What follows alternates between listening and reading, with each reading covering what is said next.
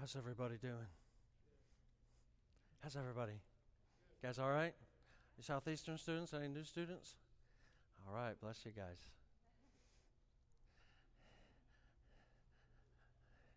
All right, we're in the book of James. Before we get into chapter 3 again, we're going to pray and ask the Holy Spirit to engage with us to make the Word alive. How many like not to waste your time? Have you ever read the scripture or any book and you go, what did I just read? Okay, let's not do that tonight. Let's ask the Holy Spirit to help us and to implant the Word into our hearts. It's the Word implanted that grows and produces fruit in our lives for His glory. That's what we're after. Are you in agreement with it? Is that what you're after here? Okay. All right, let's do that. Let's reach out now to the Lord. Let's ask Him. Father, we ask you now in the name of Jesus that you would take this word that you have breathed and so graciously blessed us with this treasure that we hold in our hands. We're so blessed. Father, so many of your people throughout the history of the church and even in the world right now, there's so many of your people. They don't have your word. And we are richly blessed to have it in front of us. I pray that you would make the most of this time, Lord. I pray that you would speak to our hearts, that you would implant your word inside of us and help us to receive it with a good heart, that it would produce fruit in us 30, 60, 100-fold for your glory. Let Jesus be honored in us. Let Jesus be glorified in this place this night, we pray. In Jesus' name, amen. James chapter 3. I'm going to read verse 13 through 18, which is the same verses that we read last week or last time. But there's a reason, okay? It's not going to be a repeat. There's so much. Like, for me, this is like a feast. There's so much truth and life in the Word of God, and there's so just so much richness there. So let's start at verse 13. I'll read verses 13 through 18, then I want to go back through this a little bit. So James says, who among you is wise? Say wise. Okay, this is one of the themes of this passage here. Who among you is wise and understanding? Let him show by his good behavior his deeds in the gentleness, or I think humility is a better translation. NIV translates it that way. Many translations translate that word as humility. That's a key point in this passage as well, that in the humility of wisdom. But if you have bitter jealousy and selfish ambition in your heart, do not be arrogant and so lie against the truth. This wisdom is not that which comes down from above, but is earthly, natural. The word means soulical, just from the soul of man. Demonic. James has no problem using strong language. You're going to see it all the way through this book. For where jealousy and selfish ambition exist, there is disorder and every evil thing. Verse 17, but the wisdom from above is first pure, then peaceable, gentle, reasonable, full of mercy and good fruits, unwavering and without hypocrisy. We're going to look at that list a little bit later. It's an important list to look at. Characteristics of what godly wisdom looks like in the community of believers. And the seed whose fruit is righteousness is sown in peace by those who make what? Peace. Okay, peace is a big word in this section. And so James is talking about the wisdom of God, obviously, in this section. Last time we were together, we took the same passage and we took a big overview of the subject of wisdom in the Scripture and how necessary it is that we have God's wisdom. So I gave this definition of wisdom. I want to give it again. I think it's accurate. You can make your own if you like. But this is what I see as being what wisdom means. It's having God's perspective. It's seeing what He sees and understanding His heart and purposes for people and situations, okay? It's seeing as God sees. This is so huge in every area of our life. We want to see the perspective. How many have been in a situation and you acted and responded in a certain way, and then you realize later, that wasn't what God wanted me to do?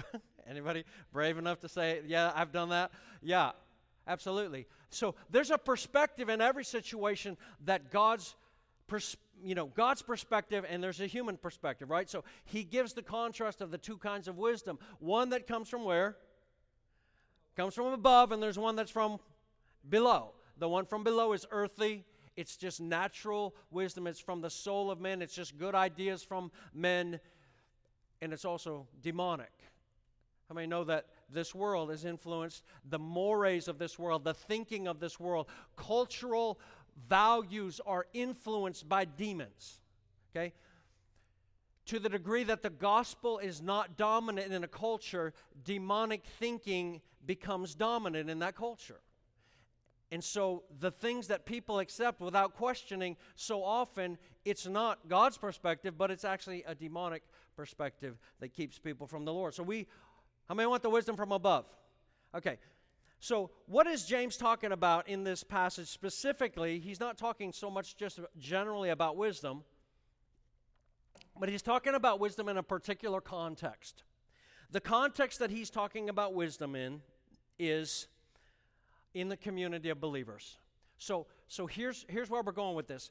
He's saying, look, let's be wise. Let's have God's perspective. Let's think and see in the community of believers the way God thinks and sees about how we should interact with one another. That's really what this passage is about. He's talking about getting God's perspective on how we relate to one another in the community, how we act, how we live, our perceptions, but seeing from above, not seeing from down below. It makes a huge difference. There is a huge difference. So, verse 13, who among you is wise and understanding? Let him show by his good behavior his deeds in the humility of wisdom. And so, verse 13, humility is there. God's wisdom, let me make just a couple of statements. God's wisdom is always rooted in humility in relationships. It's always rooted in humility. What is the wisdom of this world when relationships, as far as the earthly or the soulical perspective? Is humility highly prized and exalted in our culture? No, it's not. It's whoever's going to get up on somebody else and dominate somebody else and intimidate somebody else. That's worldly and soulical. God's wisdom in relationship is always rooted in humility. That is a huge perspective. So I do premarital counseling, and I also do marital counseling and have over a period of years, and I can tell you that this is at the root of almost every problem, is that there's self-assertion, it's all about me, and so the conversation goes something like this. The problem is, he does this, he does that, he does this, he doesn't do this, he doesn't do that, he doesn't do this. And then she says, and I'm not saying I'm perfect. And I say in my head sometimes, I'm glad you said that, so now we were wondering if you really were perfect or not. But here's the deal. It's their problem. My problem is this big, but their problem is like this big. And the reason that I'm not happy is because Knucklehead here is doing all of these things. The perspective of looking at ourselves from a humble perspective is so often missing in relationships. How many know that strife in the church community tears it apart? Brandon read the scriptures about peace in the community. So this is a huge deal to Paul. This is Ephesians 4. In verse 3, he says, be diligent to preserve the unity of the Spirit in the bond of peace. In the bond of peace. Because Christ has created peace on the cross. What did he do to the enmity between Jew and Gentile? He destroyed it. He crucified it, and he made of both groups that were so hostile. If you think there's hostility in racial issues in our culture, the hostility between Jews and Gentiles was much greater than that. So the hostility that Jesus overcame on the cross, he literally broke the power of the enmity on the cross between Jews and Gentiles and made of the both that hated each other. What do the Jews call Gentiles mostly? Dogs. Dogs. They didn't like each other. When the disciples came up in John chapter 4 and Jesus is sitting there talking to a Samaritan woman, she wasn't even a full-blown Gentile, she was a half-breed. Samaritans were half-breeds. And they were despised by the Jews. And so it says the disciples were amazed. What are you doing talking to her? Jesus disarmed, broke the enmity between the two groups, and created one new man where there's harmony. So the Holy Spirit, here's what we're going to come down to here. This is what I say. The atmosphere. It's all about the atmosphere. I try to, in premarital counseling, this is always the first session that we do. It's all about the atmosphere. You're going to choose. If you're in a marriage or you're going to go into a marriage, and what I try to do is to catch them before they get in patterns in the marriage. I want to catch them before that. If you're going into a marriage, you're going to decide what kind of air you breathe in that relationship. You're going to decide what that atmosphere is like. You're going to decide what kind of words you speak. You're going to decide what kind of facial gestures you give to each other. You're going to decide all kinds of things, but you're going to decide what the atmosphere in that marriage is going to be, and it will determine your destiny in that relationship, the atmosphere that you set. It's the same with your children in your home.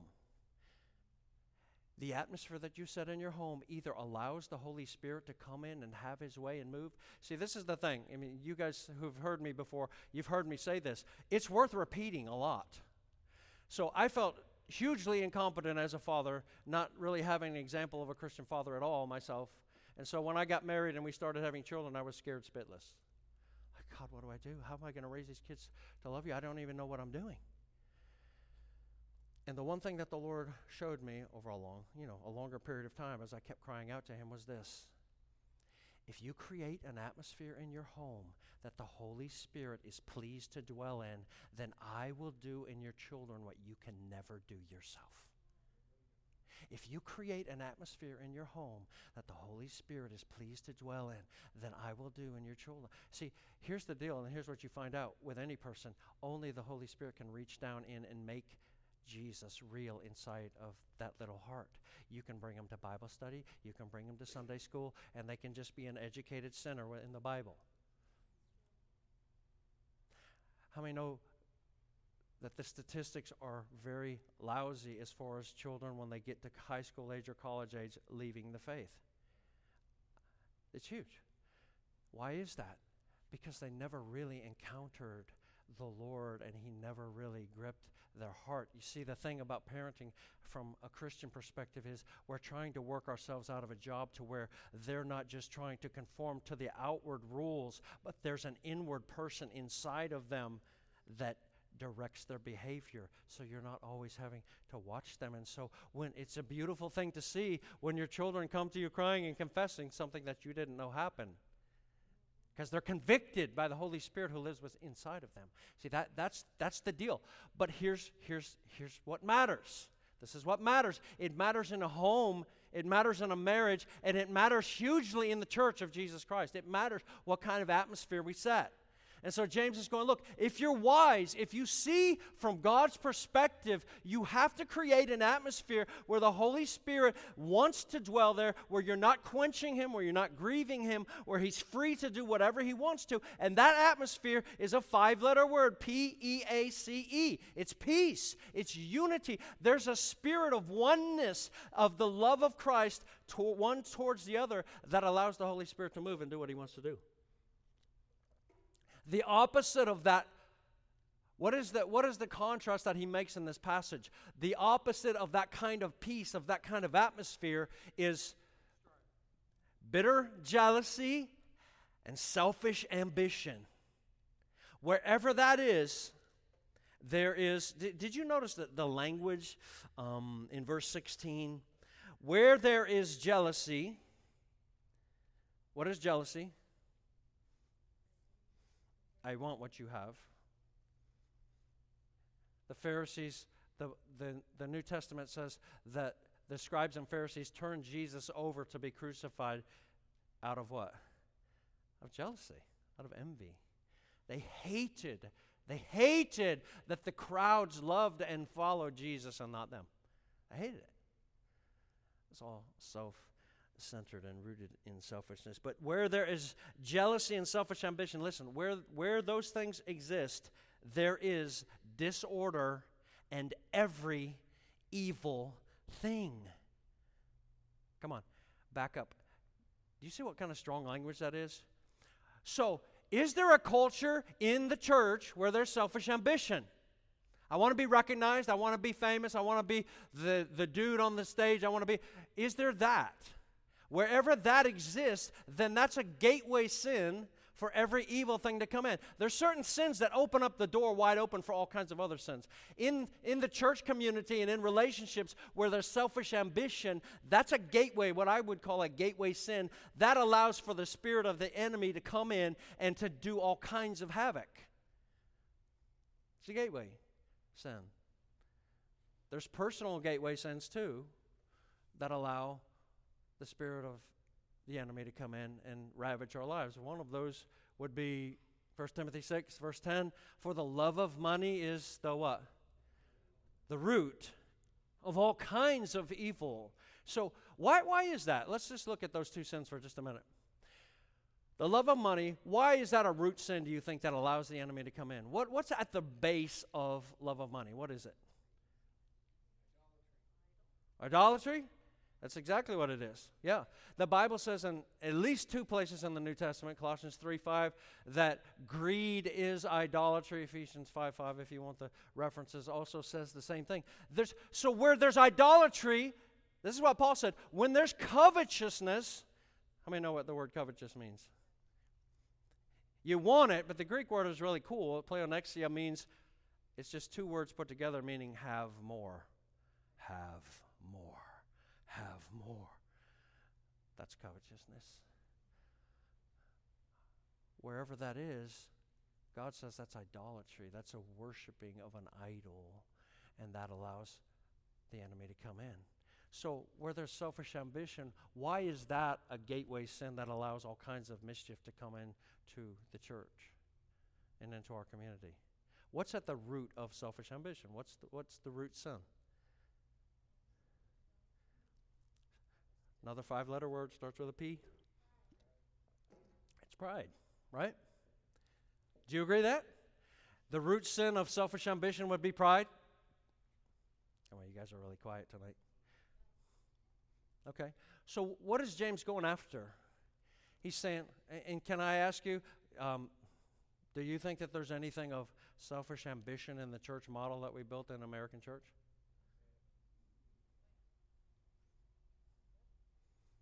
Is it okay to talk about this stuff? Is there anything that we have built into the foundation of church culture in the West that promotes and breeds selfish ambition?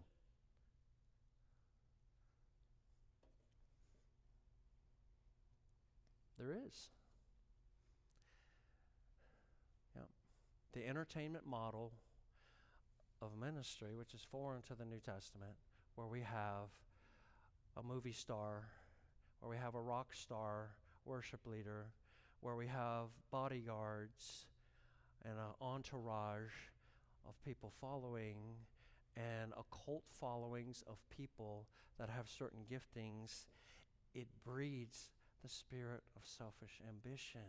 And so the goal, I can tell you this from being at 2 different Bible colleges, the unspoken culture there is to be successful, what you want to do is emulate brother so-and-so who speaks at the seminar.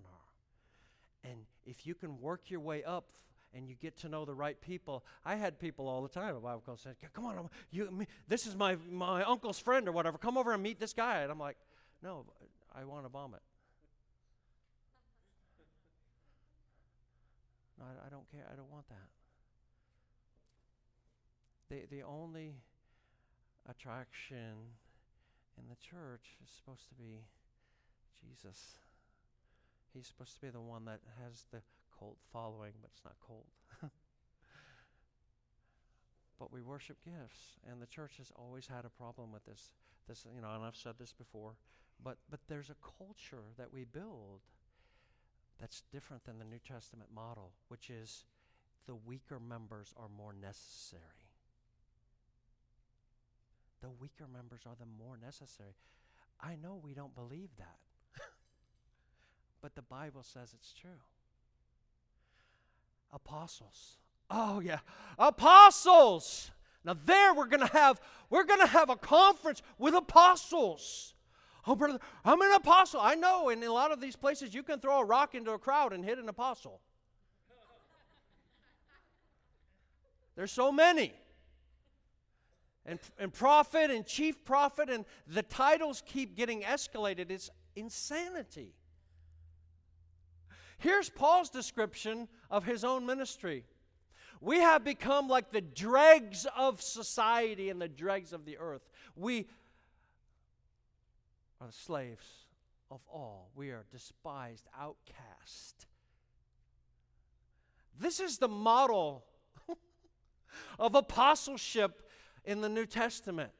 We're the first ones to be persecuted. Read Paul's list of ministry qualifications on his resume.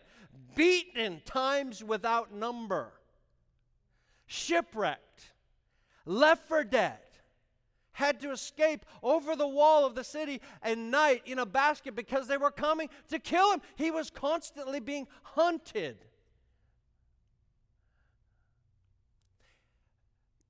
That keeps the power of the gift very safe. Even so, here's God's heart for him.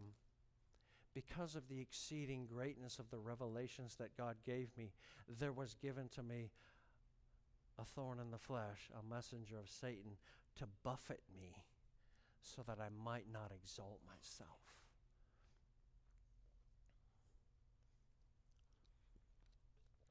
Oh, come and get a selfie with me. Look at myself. I'll get a selfie with. Like the culture is not the New Testament culture. He who wants to be the greatest among you. Who's the chief apostle? Who's the chief apostle? The one who is your bond slave of everyone.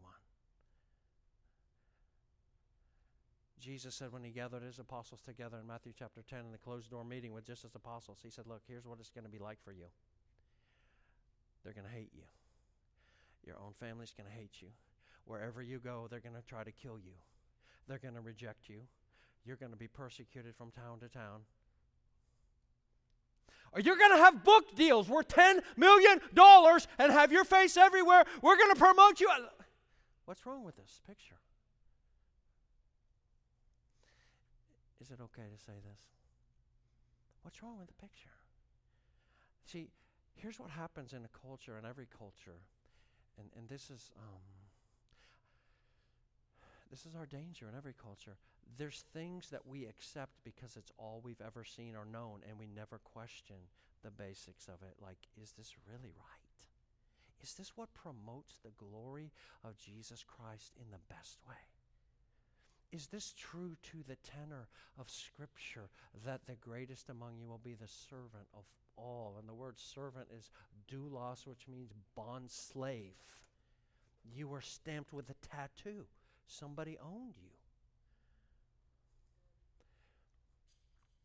So, do we need this kind of teaching and this wisdom of God's perspective in the church? I believe that we do. I think we need to challenge it. Okay, I'm not talking about being rebellious. I'm not talking about character assassination. I'm not talking about Facebook, things and trying to slam somebody into. I'm just saying in our own personal life, like, what are we captivated with? What are we going after in the church culture? What is actually attracting us? Is it Jesus, or is it celebrities in His name? What is it?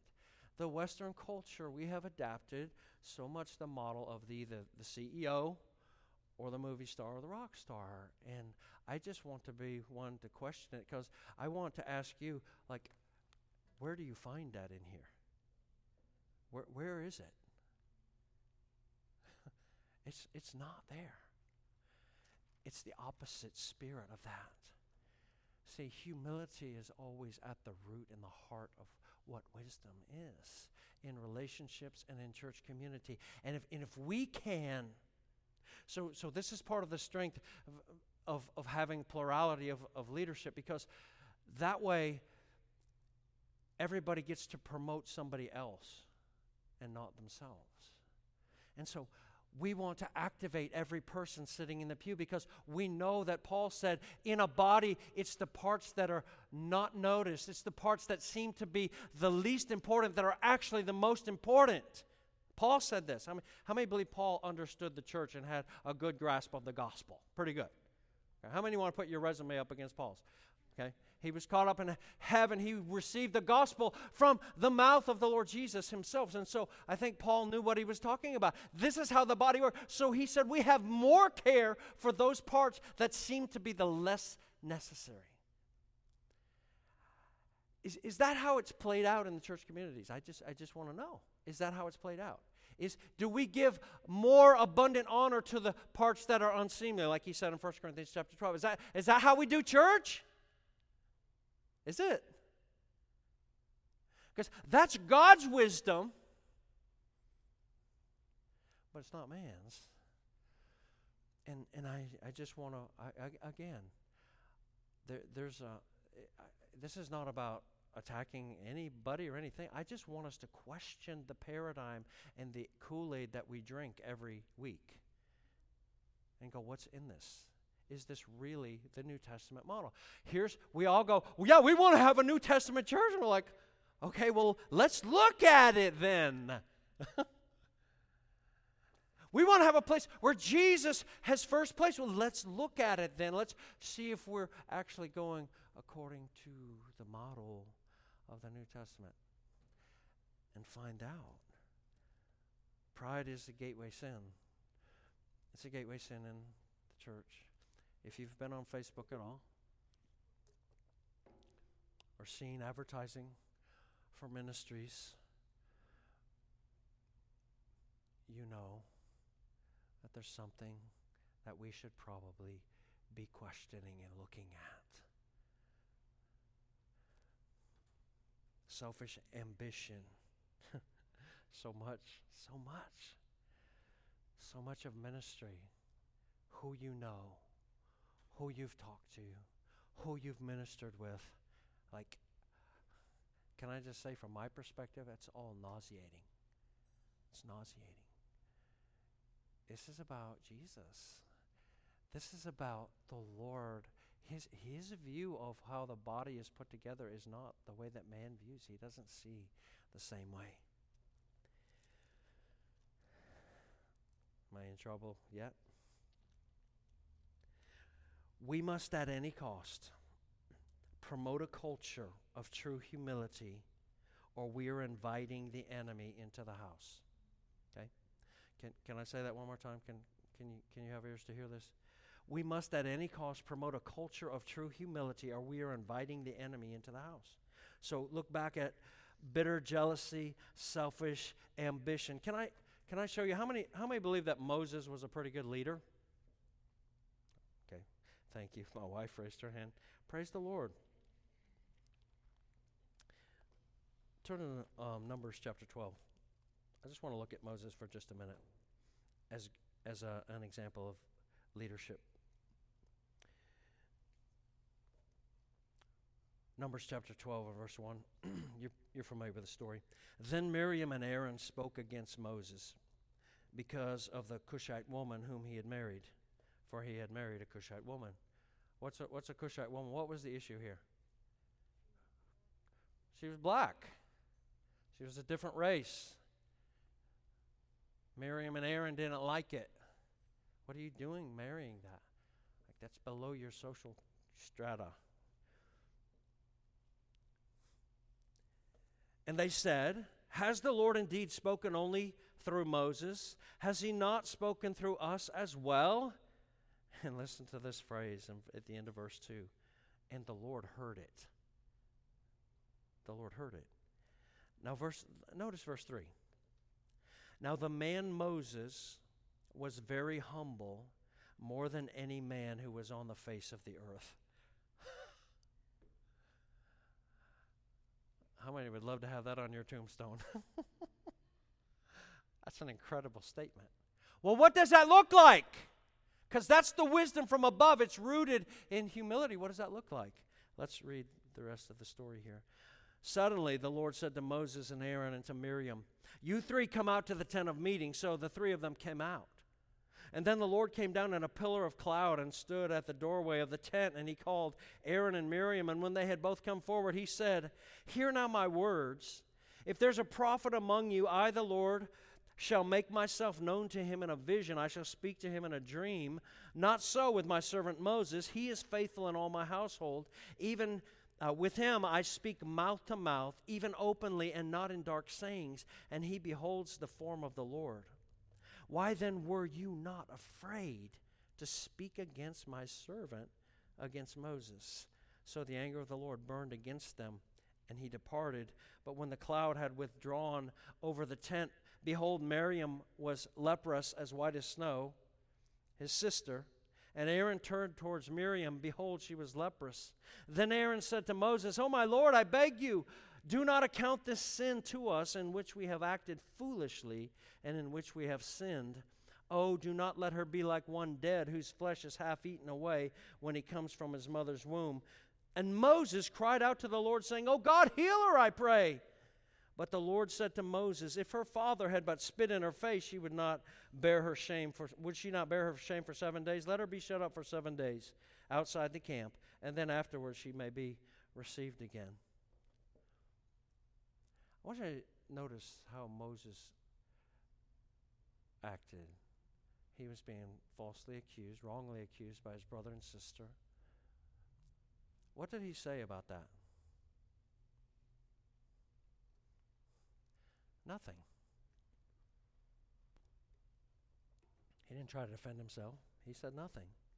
He wasn't promoting himself. When he got the job, was he out there vying for the job, saying, "God, you know what, I'm the best guy out here"? No, he said he gave the Lord all excuses why he couldn't do it. When he was being falsely accused, he trusted the Lord to defend him. You see this pattern in Moses over and over again, that when Korah and the others began to accuse him, what did Moses do in those moments? He's like, got up, "Guys, listen, the Lord appeared to me in a burning bush. What are you doing questioning my authority? You don't know when you see the chief apostle?" Now what did he do? Time and time again, he fell on his face before the Lord. He's like, "God, do whatever you want. Like, I didn't apply for the job. If you don't want me in it, take me out." And you see his spirit in his heart. When Miriam, who falsely accused him, she seemed to be the ringleader because she's the one that got the leprosy. He cries out to God, "God, heal her!" See, he doesn't have vengeance in his heart towards those that falsely accuse him. You see what this humility looks like? You see what the Spirit is. How many have ever been in a situation where you've been falsely accused and it just kept going around? Like, I've been in a situation like that with a church deal years ago, and it just wouldn't stop. It just kept going around and around, and all of these things coming out, and so much of it was just completely false and bogus. But it was so good for me, because the thing that rose up in me stronger than anything else was, "Bless God, I'm going to defend myself. I want to get on the phone and call people and say, 'Hey, that's not true!'" And the Lord showed me, "Oh, you see that? This is about you, huh?" I don't know about you, but there's been several times where the Lord's like, "I don't really care about your reputation." It's not about you. What I'm after is that issue in your heart that makes you have to defend yourself because you're right. Instead of just saying, "Oh, whatever, like, I belong to you. I don't have to defend myself. You defend me if you want to." I know there's lots of times where he doesn't want to. He's okay with not defending us every single time. But in Moses' case, he was super jealous for Moses. Can you see that when he jumped in there? "Everybody come out to the tent right now." Dude, that's like the dad making everybody stand up at the table, like, "We're going to have a family meeting right now. Weren't you afraid to talk to my servant Moses like that?" What were you thinking? He's really jealous and protective over this guy who was humble. When we take the humble posture, I've just found this by experience. If we want to defend ourselves, then the Lord's like, "See how you can do. Go ahead. See how you can do. Go ahead. See how it works out for you.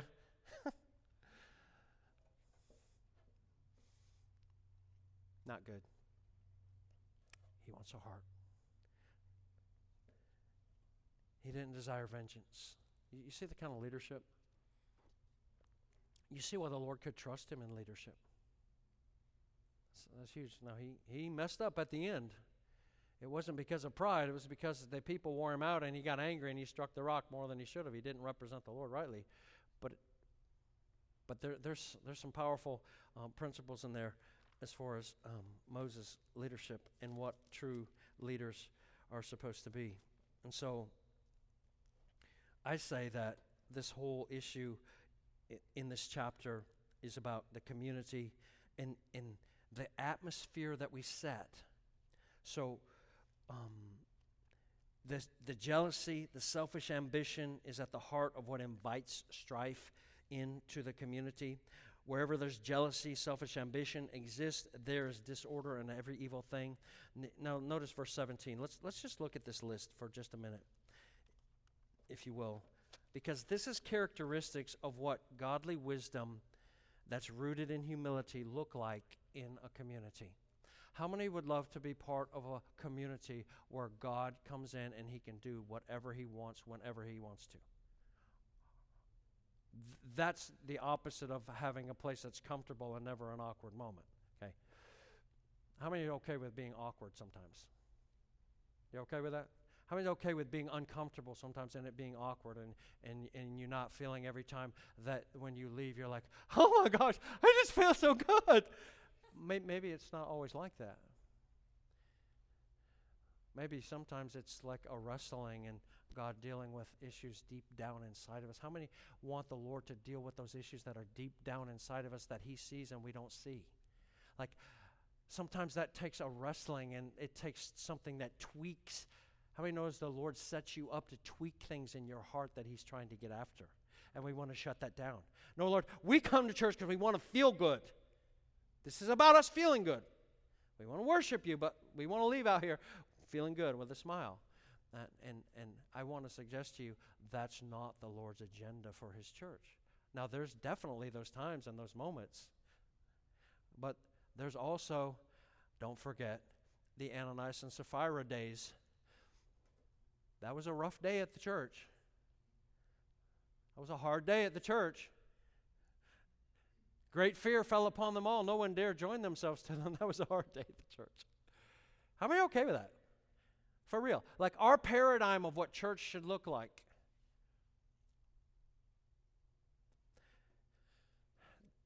There's churches that hire people and their whole job is to make sure that there's no awkward moments in the church service. That's their job. Because the experience of people coming, we want them to be happy, and everything feel good for the whole service, and that's what it's all about because we want them to come back. But I say, if what we're getting them with is what we're going to have to keep them with, then there's the whole, that's just the entertainment model, which is just opposite of what the New Testament model is. It's true. We should question the paradigm and go after what the New Testament teaches if we want God. If we want God, then we want an atmosphere that he's pleased to dwell in. Would you agree with that? Do you agree that there is a certain atmospheres that God works and moves in powerfully, and then there's atmospheres where the Holy Spirit is quenched and grieved? Do you agree with that? Okay, so if we look, you think we're in safe ground if we look at the New Testament to find out the kinds of atmospheres that the Holy Spirit moves in, that God's moving in, that he's pleased to dwell in, that would be a good thing to go after those kinds of atmospheres that we create in the church? Are y'all with me? Okay, so that's what James is doing here. He's going, you guys, when you have selfish ambition and you have the vying over who is the chief apostle and who is the this and that. Okay, that's an atmosphere where the Holy Spirit is quenched and grieved because that's not what he's after. He's not after the exaltation of man or man's gift. He's after the exaltation of Jesus Christ. Okay, Everybody with me? Okay, so peace, here's what he's going after. So the wisdom from above, this is verse 17. Here's 7 characteristics, 7 or 8, depending on how you divide them. Let's just look at this for a minute, okay? Are you okay with just looking closely at this for just a minute? Okay, let's look at these characteristics, and let's just weigh our own heart and how we connect with them. The wisdom from above. So this is good. This is God's perspective, right? Will you agree with me, everybody? This is God's perspective of what it's supposed to look like in community. The wisdom from above is, first of all, what's the first word? Pure. So what do you think that has to do with? What do you think purity means when he says that the wisdom from above is first pure? Somebody describe what you think that means in community. What is that? Okay. So I'm saying that there's a heart attitude, okay? I connect this with what Paul said in maybe 2 Corinthians chapter 11, that he said, I'm concerned over you that the serpent will try to deceive you from the simplicity and purity of devotion to Christ. You get clogged up with all kinds of other things. So I think there's a single vision there of saying, Jesus, we just want you to be glorified. We just want you to have your way. We just want you to be the central attraction. We just want you to be magnified. There's a pure heart behind that. This is about you. It's not about me. It's about you. Peaceable means peace loving. What kind of peace is he talking about here? Most of the time in church we talk about peace in the sense of feeling the peace of God, where we feel rest and we don't have that agitation. But the peace that he's talking about here is horizontal between people. There's peace there. I love you. We're different. You're a vegetarian. I'm a meat eater. Whatever it is, we have our differences. We have different political outlooks, but it's okay because there's something that supersedes all of our differences that binds us and melds us together. It's the Spirit of Jesus Christ inside of us, and we're brothers and sisters. There's a peace, but there's peace, but then there's peace loving, where you want there to be harmony between, and so you work at it. There's peace loving. All right, gentle. This is number 3, gentle. One scholar said that this means not pushing your own agenda because you're satisfied with less than what you deserve.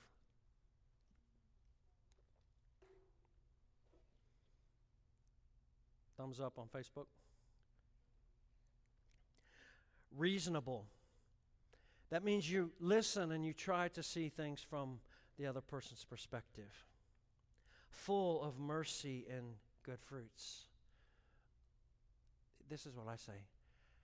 In the body of Christ, the Lord wants us to be an extension of the Redeemer's heart. Like wherever we see brokenness, wherever we see need, we want to be an extension of the Redeemer's heart. Whatever a situation is broken, we want to be an extension of the Redeemer's heart. And let His redemption and His wholeness flow through us to other people. Unwavering is the next word. It means loyal. It means loyal, having a loyal heart. And then without hypocrisy, I think that means that you hate faking it. I don't want to fake it. How many are with me? That I don't want to fake it. I don't want to fake it anymore. Like I don't want to do it. I want to be real. I want Jesus. And I can be the first to confess, like, I'm thankful for all that the Lord's doing, but like I'm hungry for more. And I know He has more in His heart for us to do. So verse 18, and the seed whose fruit is righteousness is sown in peace by those who make peace. So righteous fruit in a community grows when peacemakers create an atmosphere of unity by sowing seeds of peace. Okay? I'm going to read that one more time. Righteous fruit in a community grows when peacemakers create an atmosphere of unity by sowing seeds of peace. So there's an active pursuing of peace in relationships, right? Pursue, here's Hebrews 12:14. Pursue what? Come on. Pursue peace and the sanctification without which no one will see the Lord. So we're supposed to pursue peace. Can I just ask you, like, how do you do that? how do you pursue peace in a horizontal relationship? Because most of what happens in a relationship is that we pursue peace by avoidance, not dealing with the issue. Don't get too close. Don't let there be those kinds of things that have to be worked through. Because how many know that peacemaking is hard work? It's not sweeping under. There's no carpet in the kingdom of God. God sweeps nothing under the carpet. I'm not talking about sacrificing truth for the sake of having peace. It's not real peace. It's fake peace. But sometimes there requires confrontation to have real peace. Blessed are the peacemakers. Why? Why are they blessed? For they shall be called the what? The children of God. Why are peacemakers called the children of God? Because when they're peacemakers, it shows they have the DNA of their Father. Because that's what God does. He restores and brings together relationships that were broken. You're a peacemaker, you have the DNA of the Father. So let me just real quick, we're getting close to the end here. You can look at these, I'm going to give you these references and then you can look at them later, but you're familiar with them. Matthew 5:23 and 24 says, if you have something against your brother and you're going to offer a gift at the altar, so what are you doing? You're worshiping. I'm up here and the music's going and I'm worshiping and I'm saying, Lord, I love you. And he brings to mind, you did something against your brother. He said, get up from the altar and go to him right now and make it right. Matthew chapter 18 says, if your brother has sinned against you, then you sit and wait for him to come to you. Is that what it says? It says, you what? You go. So if you're the one who's offended, what do? You go. And if you're the one who's been offended, what do? You go. Either way, you go. So peacemakers take the initiative to deal with the broken relationship. You have to take the initiative. And then this is Matthew chapter 7. You guys are familiar with verses 1 through 5, so I'm just going to leave it at that. But this is the second thing you have to do to be a peacemaker. You have to deal with the log in your own eye. You have to deal with the log in your own eye. You have to go before the Lord and go, Lord, why is this conflict here? I had this happen. I was at Southeastern. One of my roommates, he was a good friend of mine, and there was just a lot of strife in our relationship and just tension, and I didn't know what it was. And I just went out. I said, Lord, I'm just going to pray until you show me what the problem is. So I went out of my car, went up by Lake Parker, and I parked there, and I prayed for an hour and a half. I was praying in the Spirit, and I was just praying and waiting on the Lord. And the Holy Spirit came on me. The Spirit of prophecy came on me, and he said, the problem is you. He started talking to me. The problem is you. Because of your own pride and your own opinionated ideas, you're the one who's causing the tension. And you need to repent. How many knows that was not my own mind that said that to me? So I went back and I did. Here I'm thinking, dude, what's wrong with you walking around with a speck in your eye like that? And I've got this beam in my own eye. Always when there's issues to be resolved, we have to do the log thing. You have to go before the Lord and say, Lord, is there a log in my eye? Like, what's in my eye? Am I like worse than what I'm thinking that they are? How many know that this is wisdom rooted in humility? How many know that most people don't do the log thing? We just automatically assume, dude, you know you offended me like that. And the Lord's saying, wait. No. Take just a minute and ask me, and I'll show you what the deal is. Do the log thing. The third thing is, this is so big. You have to own your own sin. You have to own it. In our culture, we have this culture that is so amazing where we can make apologies without saying anything and not humbling ourselves. So you have athletes because the coach or the owner of the team puts them up to it because they've been a total fool. I would just like to say to everybody that might have been offended by anything that I've said or done that I'm sorry that you've been offended. What did they just say? I didn't do anything wrong. You're the idiot that misunderstood me and got offended, but I'm sorry if you did. That's no confession. Politicians, the same thing. I apologize for any of my constituents that might have taken offense at what I never intended to mean or say or do or what. It's no confession. Say to your wife or husband, I'm sorry that you felt bad and took that wrong of what I said, but I didn't mean anything. Here's what confession means. Wisdom is rooted in humility in relationship. Say these 3 words with me. I was wrong. I was wrong. Please forgive me. I was wrong. I was a fool. I was an idiot. I should never have said that. I was wrong. There's 3 words. You never hear that from athletes or politicians. There's always something that's padded with alibis. Well, I'm sorry that I did that, but it's because you were such a jerk to me that I did that. If you wouldn't have done such and such, then I wouldn't have done. Okay, who's actually getting the blame here? Okay, come on. Wisdom is rooted in humility. I was wrong. Please forgive me. And then I think we need to acknowledge the hurt. Saying, when I said that or when I did that, I'm so sorry. I was so insensitive. That must have really hurt you. And I'm so sorry. I'm so sorry. And the Lord says, it was really worse than that, but that's a good start.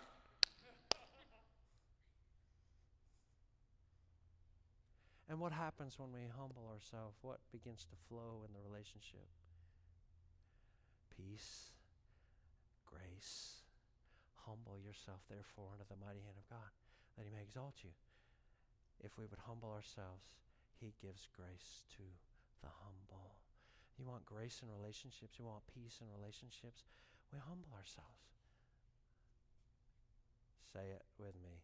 I was wrong. Come on. There's some of us, we have never said that in our life. You might need to practice in the mirror. All right? Look, I was wrong. Please forgive me. I was wrong. There's no excuse. There's no alibis. It's not because I didn't get my coffee. It's that I was wrong. I sinned. I grieved the Holy Spirit. I was wrong. This goes a long way if we could have this in our culture. But I know it's not going to be out there, but it should be in the church culture, and it needs to be in our homes and parents. We need to tell our children, please forgive me, I was wrong, so that they learn how to say those 3 words themselves. Instead of saying, if you wouldn't have done that, then I wouldn't have had to. No, I was wrong. I didn't represent the Spirit of Christ rightly. Wisdom is rooted in humility. James is going after. You want to have a community where there's a crop of righteousness that's being produced everywhere? Yeah, we want that. Here's how you do it. You've got to be peacemakers who are sowing the seeds of peace wherever you go, causing relationships. I'm not talking about fake peace. You know what I'm saying? How many have ever been working at a job and there's constant tension between you and somebody else, but you always smile there and say, oh, hi, how are you? And like you're both feeling like, oh, I can't wait to get away from them. Okay, the Lord doesn't want that. He sees that. He wants there to be peace in His body. That's an atmosphere. Listen, look, we can talk and preach about revival till the cows come home. And it won't happen if there's not an atmosphere where God can come and dwell. This is practical stuff where James is going, look, if you want to see from God's perspective, He's looking for there to be true peace and relationships, to be strong and established and honest. That takes hard work. How many have ever heard marriage is hard work? How many have ever heard that? So, okay. This is what they're talking about. For me, after 36 years of marriage mostly has been wonderful, beautiful, glorious, and way beyond my expectation. Okay? I just want to go on the record as saying that because there's so many naysayers out there. But that doesn't mean that there's not hard work, and it doesn't mean that there's not flesh to be overcome and to be crucified every day. It is, but they can coexist. They can coexist. So what are we going to have? Like, here's our culture. We're a mile wide and an inch deep. So, yeah, we're great at pretending. Facebook is like, this is the real me. You know the trend that's happening right now with plastic surgeons, where people are trying to get themselves actually cut and pasted into the appearance of what they have on social media. Like, it's crazy. This couple that's now Ken and Barbie, like, they've had all these surgeries, and like their faces are like plastic now. It's crazy. It's out there. You guys know. You probably know better than me. But I look at that and I'm like, because our culture is image. And what God says is, I don't believe your image. I don't care about your image.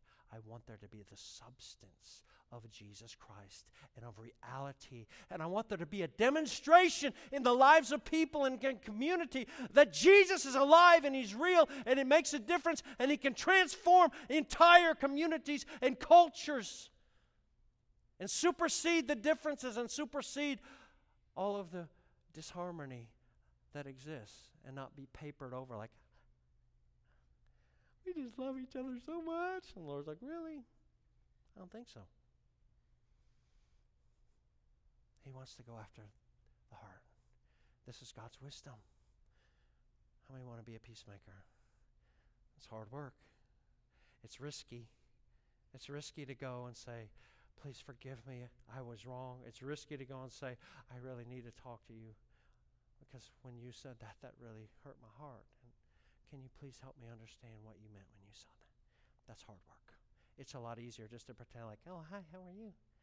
And the Lord, He's not buying it. He's going, I want a place where I can dwell. I want a place where I can live in your midst, and everything is clear and honest, and the life of Jesus is flowing like blood between the members. That's what I want. And it takes work, and it takes peace to be established. How many want that? How many want that? How many want it? I mean, where you're willing to put up what needs to be put up to do it. All right. Let's pray. Father, we want you. We want you to have your way in us.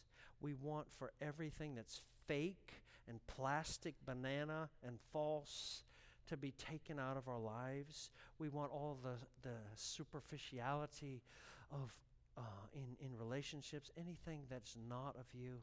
We want that to be erased, and we want you to come by your Spirit and have your way.